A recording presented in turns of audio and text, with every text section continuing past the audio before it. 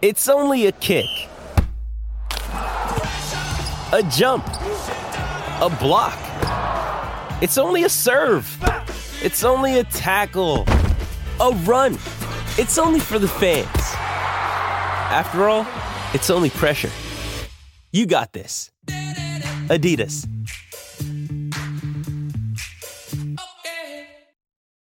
Why take one vacation with the family when you could take all of them? With Royal Caribbean, you don't just go to the beach. You visit a private island and race down the tallest water slide in North America. You don't just go for a road trip. You ATV and zip line through the jungle. You don't just go somewhere new. You rappel down waterfalls and discover ancient temples. Because this isn't just any vacation. This is all the vacations. Come seek the Royal Caribbean. Ships Registry, Bahamas. This is the Greg Bedard Patriots Podcast with Nick Cattles. He's Greg, I'm Nick. Thanks to Athletic Greens, your one-stop shopping for 75 high-quality vitamins to help you start your day right. Also, betonline.ag, the fastest and easiest way to bet on sports. Greg, before we get to this Bengals preview, let's get to the headlines that have happened over the last couple of days.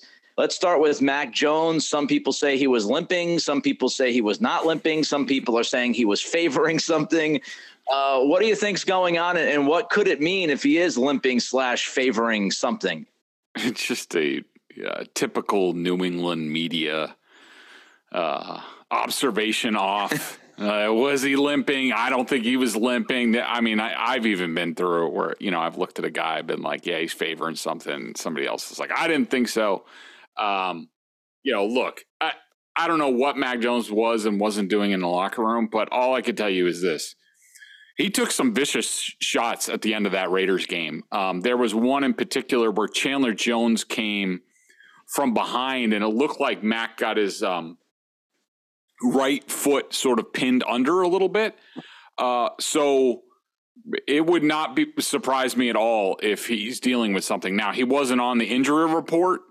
That doesn't really mean much, especially because I think the Patriots can sort of take the injury report, and I would do it the same way. So I'm not criticizing them.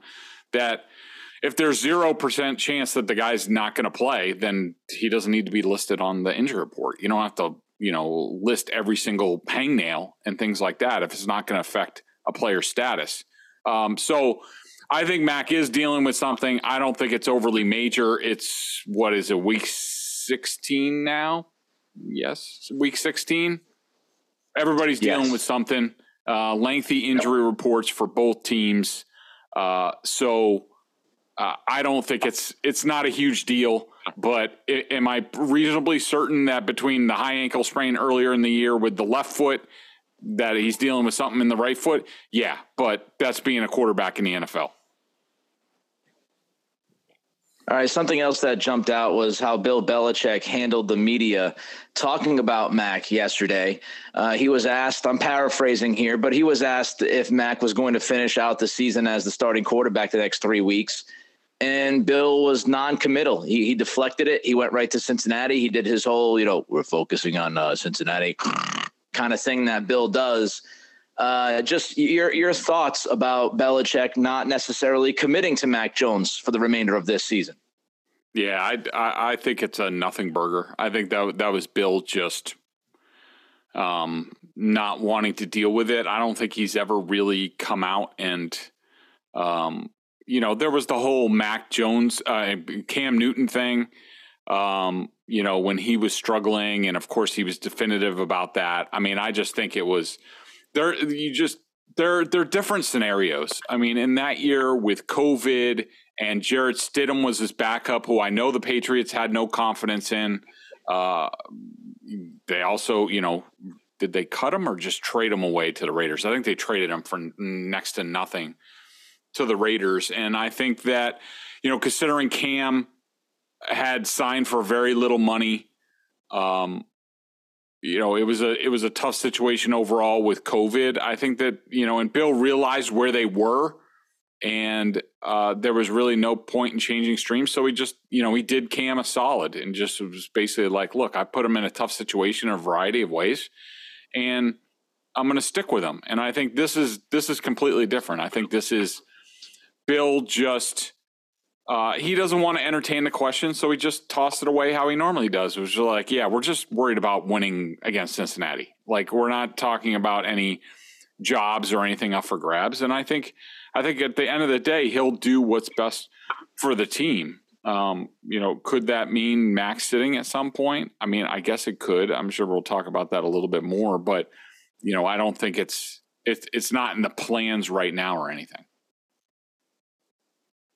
Here's what I'll say. I don't necessarily disagree with your take on it. And I know some people kind of tweeted at me yesterday after my reaction to it.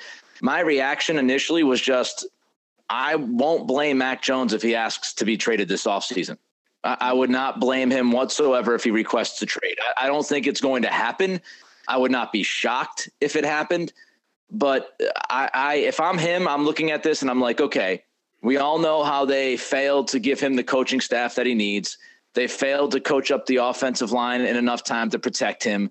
The head coach has been asked multiple times, whether or not Max is quarterback. And for whatever reason, whether it's just Bill being Bill or something else, he has not necessarily committed to Mac in any way. He has not protected Mac in any way when he knows. I mean, he knew that Cam Newton was kind of screwed back in 2020. Well, hey, Bill, you screwed Mac Jones this year. So you might want to protect the young man every once in a while when you're asked about his future.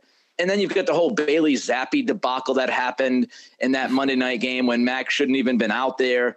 If I'm Mac, again, I'm not saying it's going to happen, but if this season ended and there was a story that came out a week or two after the season was over saying Mac Jones wants out of New England, I would not blame Mac Jones. I would totally understand why Mac would request the trade, and I would not be surprised by it. So I just think they've handled this dude so badly.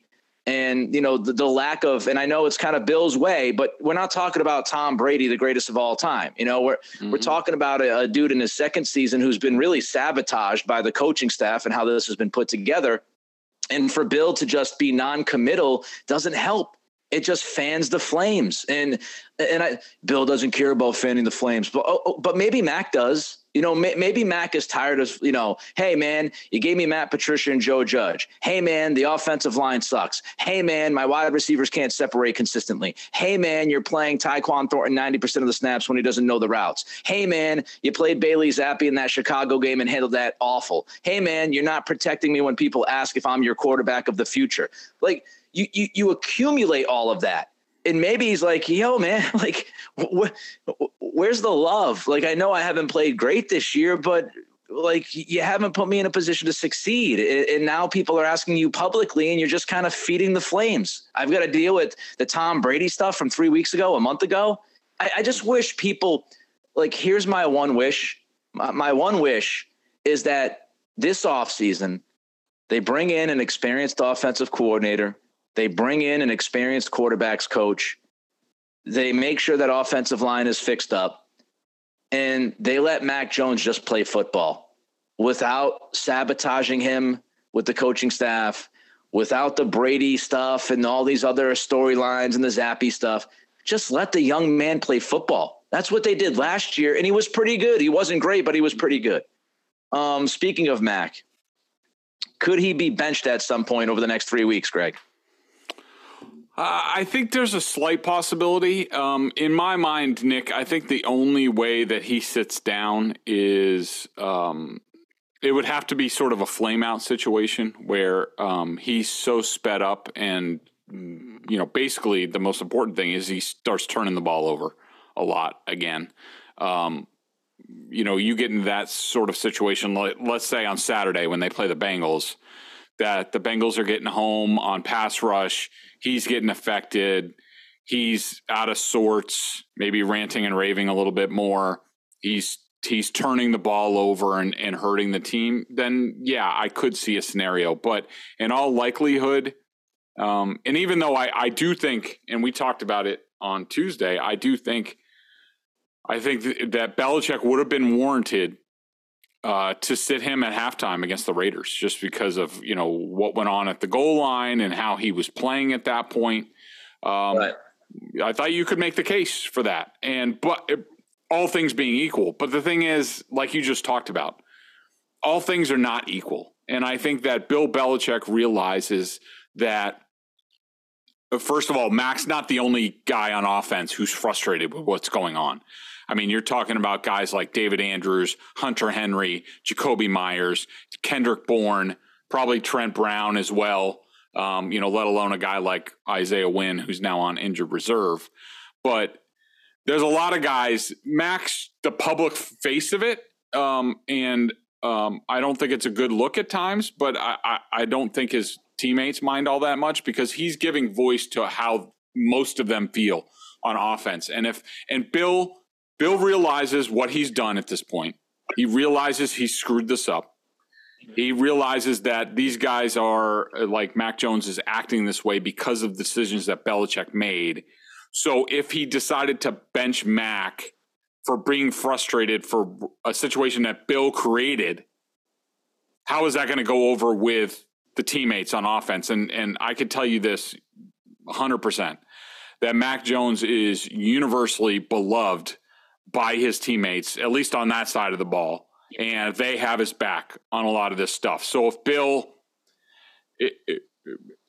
decides that, Mac's throwing a temper tantrum too much and that's why he's going to sit him, then I think he has the house could burn down on offense in the final 3 games. And I don't think Bill, with his future not 100% secure, I don't think Bill wants that at all. So I think it's highly unlikely.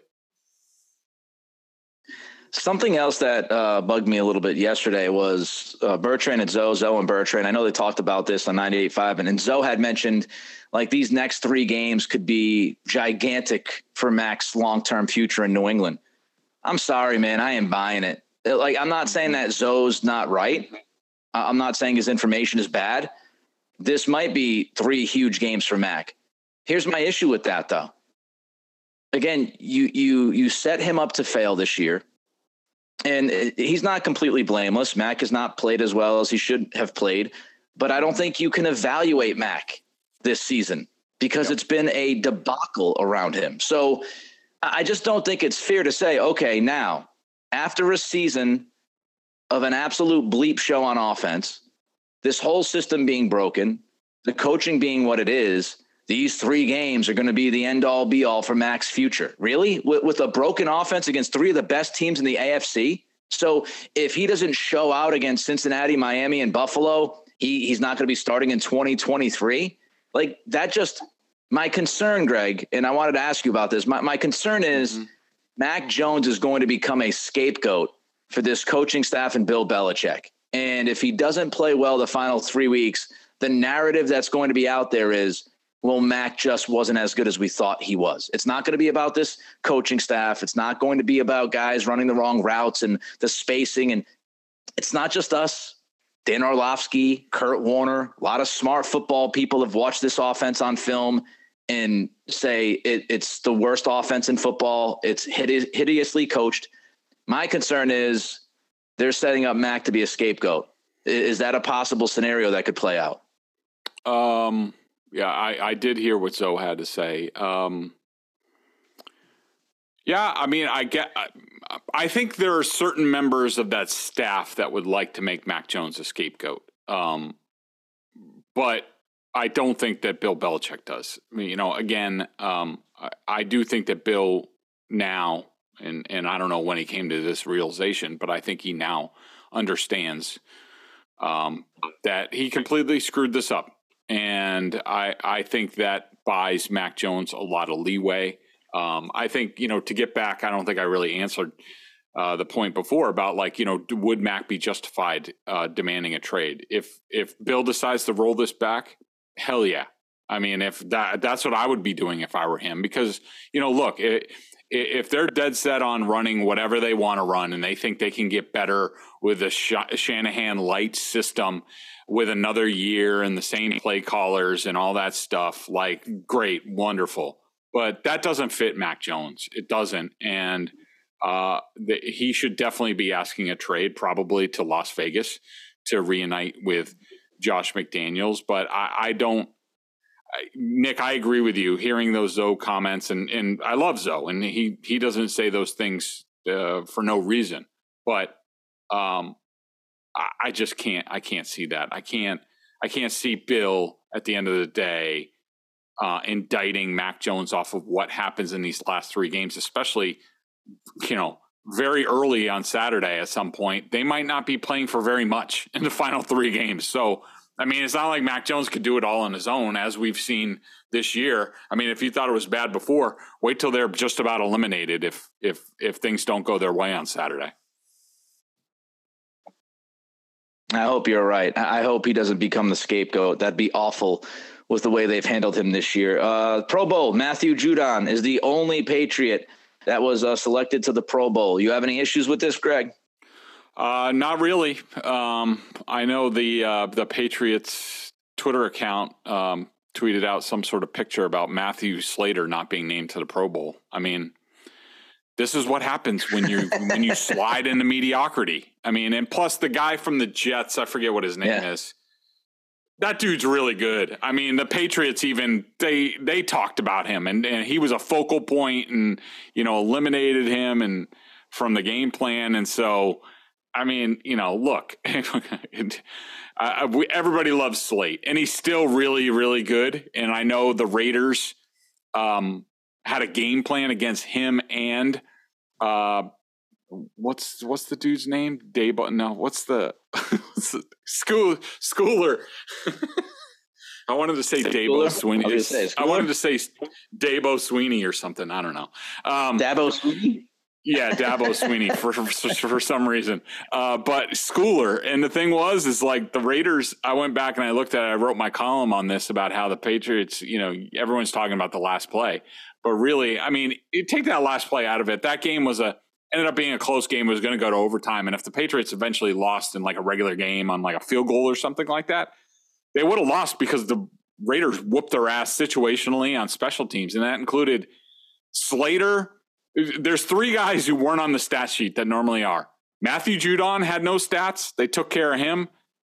Matthew Slater had no special teams tackles. And Schooler had no special teams tackles. And the thing was, because Nick Folk was kicking off and he can't reach the end zone, there were actually special teams plays in that game, Nick. There were 9. The Raiders returned 9 kicks in that game. That's like a half a season for most other teams. And the Raiders beat them. Then they also limited Marcus Jones. So I would say, back to the question of the Pro Bowl, the only guys in my mind that really stood out this year that I think had a legitimate gripe, there's only really one guy, Micah Onwenu at right guard. And Quentin Nelson from the Colts got that spot. Look, that guy's really good. Onwenu was really good this year. But I don't have a huge gripe. Yeah, neither do I. Look, you haven't been a very good football team. The Pro Bowl sucks anyway. They're changing it this year to like flag football. Nobody cares about the game. I know, I'm sure some of the guys care about being named Pro Bowlers, but I'm not going to stand on the mountaintop for a 7-7 team that's played inconsistent. The playoff situation, Greg, looking at how this all lays out, kind of an interesting scenario. I mean, obviously you're bunched up at the bottom of the AFC. Last week was very difficult for the Patriots, not only because of the nature of the loss, but also because of who else won last weekend. Namely the Chargers winning hurt you in your playoff hunt, and now you're sitting at 7-7. So how it lays out is the Ravens right now are the 5th seed at 9-5. The Chargers and the Dolphins are both 8-6. They're at the 6 and 7 seed respectively. The Patriots own the head-to-head tiebreak, obviously, with the Jets. So then the Patriots there are 7-7. So the Patriots still have an absolute shot at making the playoffs. Of course, they still play the Dolphins one of these final 3 games. Just kind of lay out the playoff situation for this team, Greg, and how you feel. Well, I think the most likely scenario for them the way they're playing and that they've only beaten one starting quarterback this year. And unless Burrow, Tua, and Josh Allen or, maybe the Bills clinch something where they don't need to play, even though they normally play at least like a half. They're not like the Chiefs where they just sit everybody. Even if they lose this weekend, if they win out against Miami and Buffalo, which is possible, especially if the Bills have nothing to play for in that final game. Then they have a decent chance. But, they're going to have to root against the Jets and the Chargers and probably the Dolphins to have a chance. But, I just think where they are right now as a football team, I think it's just utterly ridiculous to really talk about much with the playoffs until, the Patriots beat a good team. And we'll see what happens on Saturday against the Bengals. And I do think, the weather, looking at the weather today, I think it's supposed to be a wind chill of 15 and the wind's supposed to be up. So in most circumstances, you would think that would help the Patriots, but I don't know about that week. But we'll talk about the specifics of that game in a little bit. Yeah, before we get to the Bengals preview, let's get to Athletic Greens. Absolutely. I started taking AG1 because I wanted to make sure I was getting all the vitamins and nutritional supplements I needed in one place. Now I've been on it for 6 months and I love it. It doesn't taste like it's super healthy. Kind of has a mild, tropical, little minty taste, and I actually look forward to it each morning. So what is this stuff? With one delicious scoop of AG1, you're absorbing 75 high-quality vitamins, minerals, whole food source ingredients, probiotics, and adaptogens to help you start your day right. This special blend of ingredients supports your gut health, your nervous system, your immune system, your energy, recovery, focus, aging, all the things you're looking for. I take it first thing in the morning. It's now part of my routine, and I'd be lost without it. I love how it contains less than 1 gram of sugar, no GMOs, no nasty chemicals or artificial anything, while still tasting good. Right now, it's time to reclaim your health and arm your immune system with convenient daily nutrition. It's just 1 scoop and a cup of water every day. That's it. No need for a million different pills and supplements to look out for your health. To make it easy, Athletic Greens is going to give you a free 1-year supply of immune-supporting vitamin D, which is huge during the winter months up here in New England, and 5 free travel packs for your first purchase. All you have to do is visit athleticgreens.com/Bedard. Again, that's athleticgreens.com/Bedard to take ownership over your health and pick up the ultimate daily nutritional insurance. All right, so Cincinnati comes to town. They get off to a tough start this year. Burrow was inconsistent at the very beginning of the season, but man, have they figured it out. Found a rhythm. They've won 6 games in a row. They're 10-4 on the season. They have the 3rd best point differential in the AFC behind Buffalo and Kansas City. Of course, they beat Kansas City head-to-head, so you could argue that Cincinnati is at least the 2nd best team in the AFC. It's between them and Buffalo. It's rather obvious that Buffalo, Cincinnati, and Kansas City have separated from the field. Of course, we know they made it to the Super Bowl last year and almost won the whole damn thing. Joe Burrow, Mac Jones. Greg, when you look at these 2 young quarterbacks, what goes through your mind? A couple of things. I would say the first thing, and I think people sort of discount it and don't really consider it all that much, and even I have at times when it comes to Mac Jones, is when I watch Burrow and I watch Mac Jones, with Burrow, I do think they're very similar skill set wise. In terms of overall athletic ability, arm strength, I'll say Burrow probably has a little bit of a better arm. It's not huge, a little bit of a quicker release. But when you watch Burrow, and it's very similar to Tom Brady, I mean, just those were the comparisons coming out, and I think they're pretty apt to this point, that Burrow is just one of those guys who he has the intangibles. He has the clutch gene. He has whatever Brady has to make him better than his athletic ability. Burrow has the same sort of stuff. Is it going to be Brady? Probably not. But he's the closest to Brady that I've seen. The other thing that stands out when you watch Burrow compared to Mac Jones, and this is what I mean where I've even discounted it, is that Burrow's played a decent amount of football. People have to remember Mac Jones only started really 1 season at Alabama. Now Burrow started 2 at LSU. It's it's not like he started 4 years or something like that, but still that's significant. And Mac Jones, so he's really started just 2 years since high school, where, Joe Burrow has now started. He got hurt his rookie year, but This is his third year in the NFL. He started 2 years in college. That's a significant amount of time. And that's a significant amount of, hey, I've seen this before. I've been in this situation. I know how to deal with it.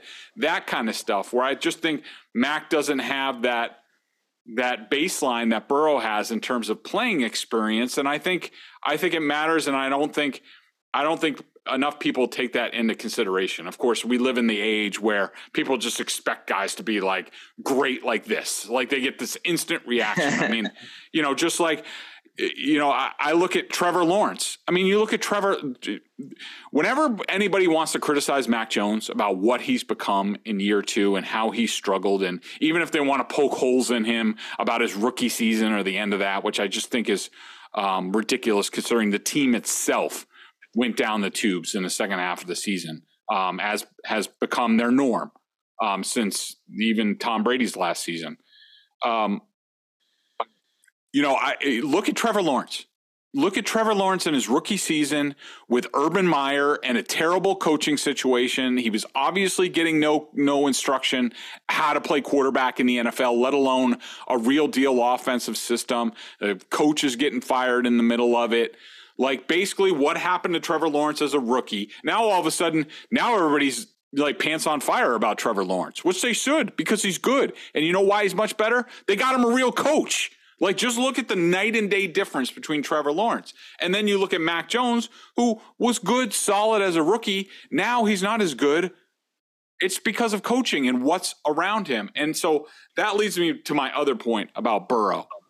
When I watch him, the structure around him from, he came into a system where Zach Taylor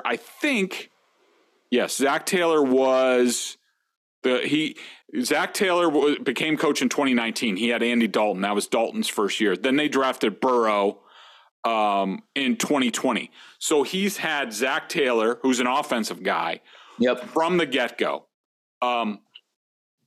You watch, and I'll let you give your thoughts on Burrow, but I want to get into a little bit more about and try to explain, because I think this is more a podcast conversation than me writing it, in terms of, when we talk about confidence, and we've talked about it this year about Mac. When you watch him, you're like, he doesn't have confidence in the offensive line. He doesn't have confidence in the routes. He doesn't have confidence in what he's going to see. And it's the polar opposite with Joe Burrow. And I think that's the key to his success. But, first I want to get your thoughts on Burrow, because you've probably seen him a lot more than I have. I've just watched a couple games on film. I haven't watched him throughout his career. I love him. He's I loved him at LSU. I've loved him since he came into the league.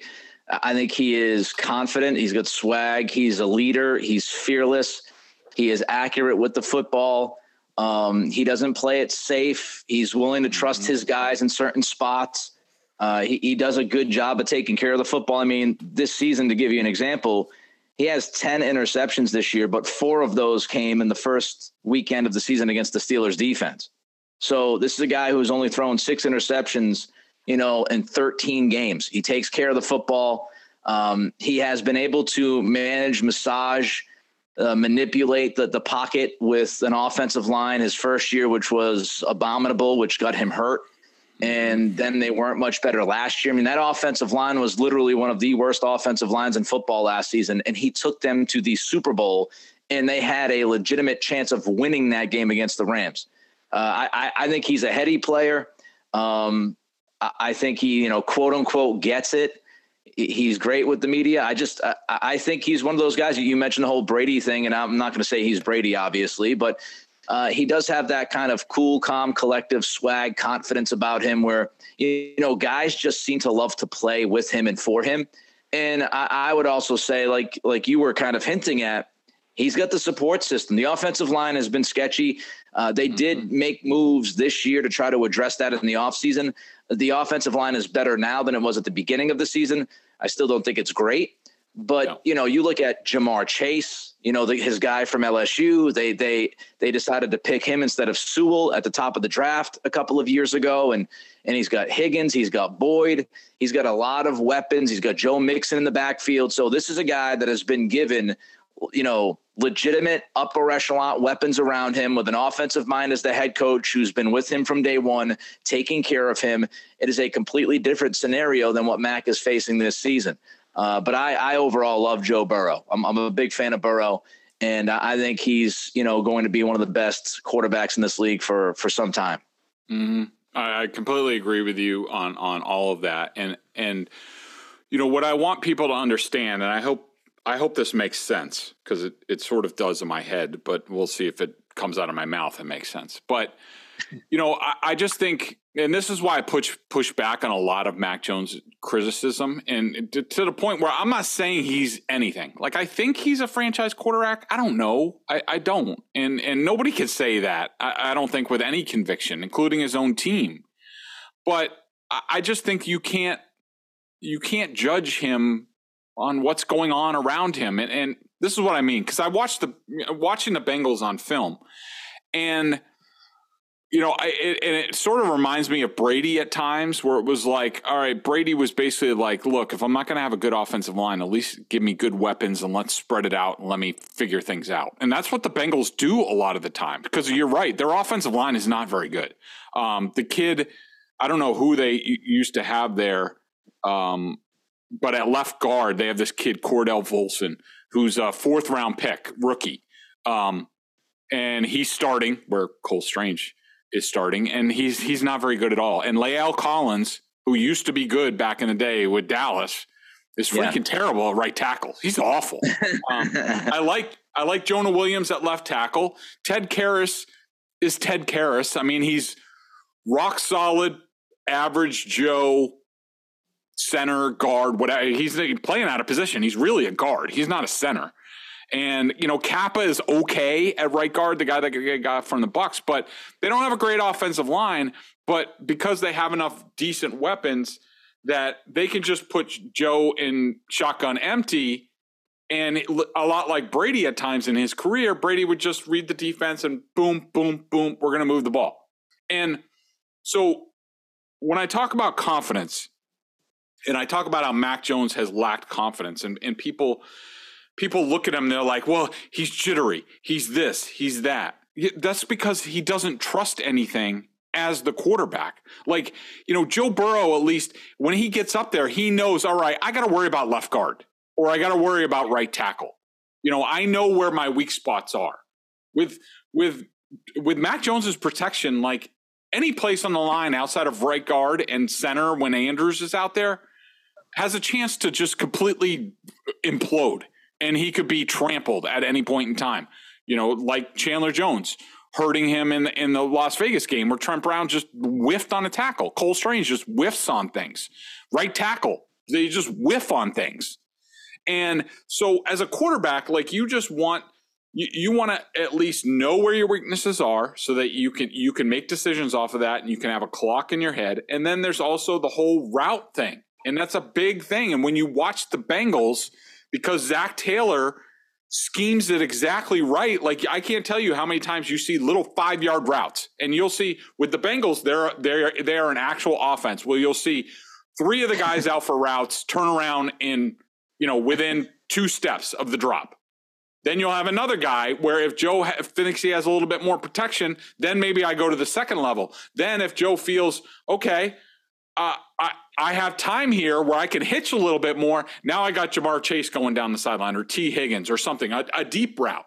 Like, you look at it and you're like, there are options there all the time. And so Joe knows he can be decisive. He can get rid of it in 0.5 seconds. Where Mac Jones, between the protection and also the routes, he has no flippant idea what he's going to see every single time he drops back to pass. And You can't play quarterback that way in the league. And I would just, people who go to the game on Sunday and are freezing their ass off, God bless you, or people who are watching it at home, if they have decent angles, watch the route coordination, the spacing, the timing on what's available like that to Joe Burrow. And then you wonder, then compare what's going on with Mac Jones. And the answer to why Mac is struggling and why others aren't should be right there for you to see on Saturday. The vast majority of people listening to this podcast have not played, pro sports, probably all of them. Maybe there's a couple of them that listen, and to those, thank you for listening. We appreciate you, all of you. But even if you're in an everyday job, right? Like my job, I want to know what to expect. I find comfort in knowing what to expect. Consistency, consistency from my hosts, consistency from the digital team, consistency from my Bedard getting this podcast off getting him a script and actually scheduling the podcast every week. Doesn't always go perfect with that part, but like when you look at it, like that's what people like. Yes, you need to know what you're dealing with to do the best job that you can. And if you're in a situation, no matter what your career is, that's messy around you, that you don't really know what to expect from your coworkers or your bosses, and people are doing jobs that they shouldn't be doing, and people are doing the same jobs, that they should be, not be sharing. They should be doing, like you have guys running into not each other, but the same spaces for routes. It's like that stuff is fundamental. It's rudimentary. In any walk of life, I think this is very relatable. In any walk of life, in any career that you have, you want to be able to trust what's around you. You want to be able to trust upper management. You would like to be able to trust some of your coworkers, especially if you work in a field that involves working together on projects, for example. Like you need that cohesion. One of Tommy Heinsohn's, God bless, one of his favorite words. You need that cohesion to make things work. And when you don't have that, the lack of trust, the lack of confidence, even for somebody who's super confident, over time, that confidence is going to be chiseled away. And I think what you're seeing now is Mac Jones, who just doesn't trust anything around him, doesn't believe in anything around him, doesn't know what to expect from snap to snap, doesn't really think much of the offensive coordinator like any of us do, or the play caller. And he sees this for what it is. And so does the rest of the offense. So I couldn't agree with you more. I think, and this is not to bail out Mac Jones. It's not to say that he is going to be franchise QB1 for 15 years. But if we're doing an honest assessment and being completely objective about how to evaluate Mac this year, if you're being objective, I don't think you can evaluate him this year because the system around him has been so broken. The only way you can evaluate somebody is if they have a chance. And I just feel like Mac has not had much of a chance to succeed this year. And it's not on him. And Nick, I just wanted to add, because we agree on this, but, just as you were talking, like it was entering my mind, like, obviously people around here and us in general, we're spoiled by 20 years of watching the best ever to do it and how he made it look easy at times.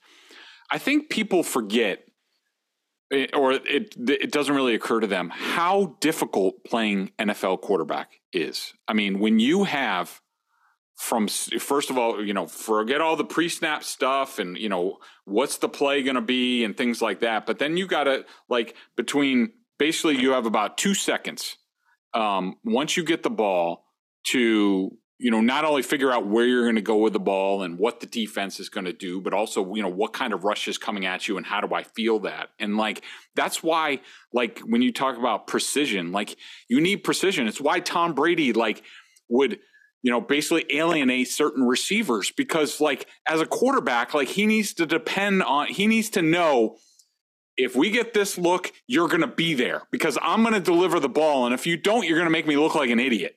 And that's why trust, the Brady trust tree and all that stuff was so important and talked about around here because it was a real thing. And, Mac doesn't trust anything. He doesn't trust that it's going to be a good play call. He doesn't trust that it's going to get blocked. And even guys like Jacoby Myers aren't running their routes properly anymore, let alone Tyquan Thornton is just running all over the place, doing whatever the hell he wants. And it's impossible to play quarterback like that. And it's not to excuse Mac because he could have been better at times and he's missed plays. Jonnu Smith. Yes. Jacoby Myers, he's got to hit those no matter what. Those wide open plays, he's got to hit them. But to play good quarterback in the NFL, everything has to work. You need that cohesion or else it looks like a mess, which is where the Patriots are right now. All right, it's what Joe Burrow doesn't have to deal with. It's not a mess because he has a coach, he has real weapons, and they're impressive. Before we get to some highlights on the Bengals defense quickly and also our pick, let's get to BetOnline. BetOnline remains your number one source for all your sports betting this season. Everything from NFL and bowl season to esports, even the Premier League in soccer, which is getting going again. You'll find all the latest odds, team matchup info, player news, game trends at BetOnline. BetOnline features live betting, free contests, and live scores for almost any sport and game imaginable. We're the fastest and easiest way to bet all your favorite leagues and events. Head to betonline.ag to join and receive your 50% welcome bonus with your first deposit. Make sure to use promo code CLNS50 to receive your rewards. BetOnline, where the game starts. Yeah, and I'd stay away from the Celtics right now because they look like it's that was dominating at the start of the season and thought it was going to be easy the entire year. And man, their lack of effort last night in that first half was disgusting. And Jaylen Brown was embarrassing. He was embarrassing last night. All right, quickly because we've run long here. Shocker. Bengals defense. A couple of quick highlights, Greg. I love the defensive coordinator, Lou Anarumo. He does an excellent job. They are an excellent second half defense. He is the master at adjustments. So good luck if the Patriots don't get off to a good start in this game. I think that they're going to get a bit of a break because Sam Hubbard, who is one of their next to Trey Hendrickson, who is dealing with a wrist thing. Trey Hendrickson, who's incredible at defensive end. Sam Hubbard is their second best defensive end, leads the team in sacks. He is going to be out for a while. They're hoping to get him back by the playoffs or at least in a couple weeks. So we'll have to see. It looks like Joseph Osai will sort of fill in there, but they have a deep rotation on the defensive line. They get after it. They're meaty. This is a bad matchup for Cole Strange and anybody else who is struggling on that offensive line. DJ Reader is one of the best nose tackle defensive interior guys, but they also have guys that they just rotate in who are really good. So their linebackers are excellent. Logan Wilson, Jermaine Pratt. They're really good. The secondary is a bunch of experienced guys. They mix things up. Not a whole lot of busts in that secondary. Good safeties. It's going to be a tough chore for this Patriots offense, and it's it's going to be interesting, this one. A tough chore for the Patriots offense. How many times have we said that this year? Mm-hmm. All right. Why take one vacation with the family when you could take all of them? With Royal Caribbean, you don't just go to the beach. You visit a private island and race down the tallest water slide in North America. You don't just go for a road trip. You ATV and zip line through the jungle. You don't just go somewhere new. You rappel down waterfalls and discover ancient temples. Because this isn't just any vacation. This is all the vacations. Come seek the Royal Caribbean. Ships Registry, Bahamas. When you need mealtime inspiration, it's worth shopping Kroger, where you'll find over 30,000 mouth-watering choices that excite your inner foodie. And no matter what tasty choice you make, you'll enjoy our everyday low prices, plus extra ways to save, like digital coupons worth over $600 each week. You can also save up to $1 off per gallon at the pump with fuel points. More savings and more inspiring flavors make shopping Kroger worth it every time. Kroger, fresh for everyone. Fuel restrictions apply. Let's look at the pick situation here. So I am 12-2 against the spread. I believe Bedard is 11-3 against the spread. We've got the Bengals -3. Again, this game is on Saturday for Christmas Eve. So the Bengals -3, the over-under is 41.5. Greg, how you feel? I think the Patriots are getting the Bengals at a good time. I think, they just had the Bucs game, and I think they have the Ravens next week, if I'm not mistaken. But anyways, they have a tough game the next week. So this is a sort of a good spot, a look ahead spot. But I do think that the Patriots pass rush, what they do with their little stunts and twists, especially with Juwan Bentley, who got a lot of pressure this past week against the Raiders. I think they'll have success, especially going at that left guard, Volson. I assume Teddy Karras is going to have those guys repped up. He's going to be telling Burrow exactly what the Patriots are going to want to do because it's the same stuff they've been doing for a couple years. I don't know whether the Bengals can block it all. The Bengals will have some really bad plays as well. Zach Taylor, even though they have a slow-ass offensive line, loves to run these little tosses and stuff to the edges with the running backs. They have really good running backs with Mixon and Perrine, and they get a bunch of guys going. I just think at the end of the day, this is the type of offense with a good quarterback. They can spread the Patriots out with multiple weapons that he can throw to, plus the running game. Like you can't key on any one thing in this game, and you can't do what you did to Devontae Adams last week because the Bengals have better weapons, secondary weapons than the Raiders did, and so I think this is a tough chore for the Patriots. I even think the Bengals are good. They're good on the road. They're hot. They're good in cold weather because they can run the ball. They can do whatever they need to do. As long as Joe Burrow doesn't completely take the game off and just I don't think the Patriots stand much of a chance in this game. I think the Bengals win somewhere around by 10, somewhere around there.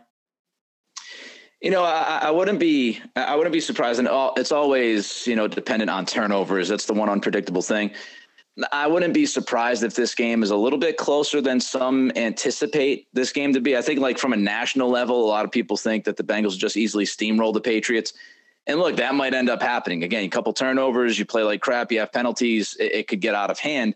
But when you look at Cincinnati, they've not been able to run the football effectively at least consistently this year. They're actually one of the worst ranked run offenses in all of football.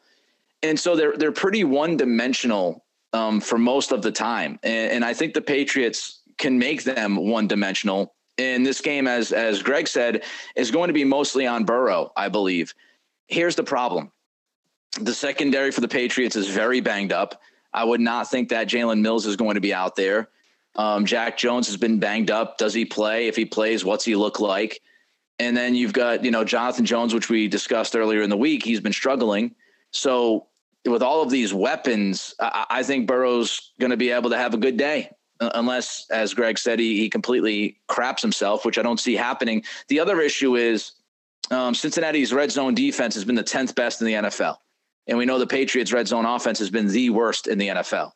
So even if you move the ball against this Bengals defense, which is going to be difficult, I don't know how in the world you can score with Matt Patricia as your play caller and with this red zone defense being as good as it's been. So I just don't think the Patriots have enough offense. I don't think they'll be able to score, 6 instead of 3 if they get into the red zone.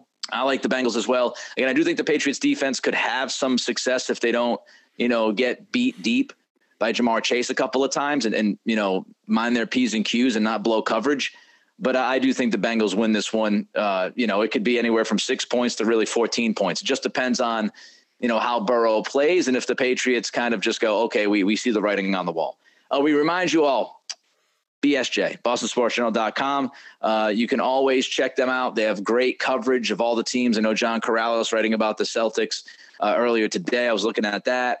And you can get a gift subscription right now at BSJ. It's $39.99 for the annual plan. It is great coverage. If you're trying to figure out a last second gift idea, this would be a great one.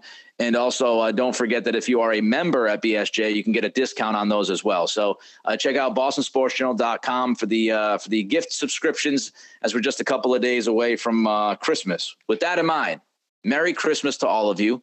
Do not let the Bengals-Patriots game ruin your holiday if it goes badly. It might get you sauced a little bit earlier than you want to on Christmas Eve, but enjoy the holiday. Greg, I enjoy this podcast so much. I wish you a Merry Christmas. I'm sure I'll send you a text over the weekend, but I love working with you, and hopefully you and the family have a great holiday, my man. You and Kelly as well, and happy Hanukkah to our Jewish friends and everybody else celebrating other holidays this time of year. But yeah, thanks for everybody for supporting the pod and BSJ. Nick and I have a lot of fun doing this. It keeps us connected, even though he's 3,000 miles away. Hopefully it keeps him a little bit more connected to home. And probably good that he has a buffer zone because he if he had to listen to sports talk radio around here all the time, he would probably combust. But we love him. We miss him. But at least we get to stay connected some way. So Merry Christmas, buddy. Damn right. He's Greg. I'm Nick. Enjoy the weekend. Enjoy your holidays. We'll be back early next week to review this hopefully lovely Bengals-Patriots game.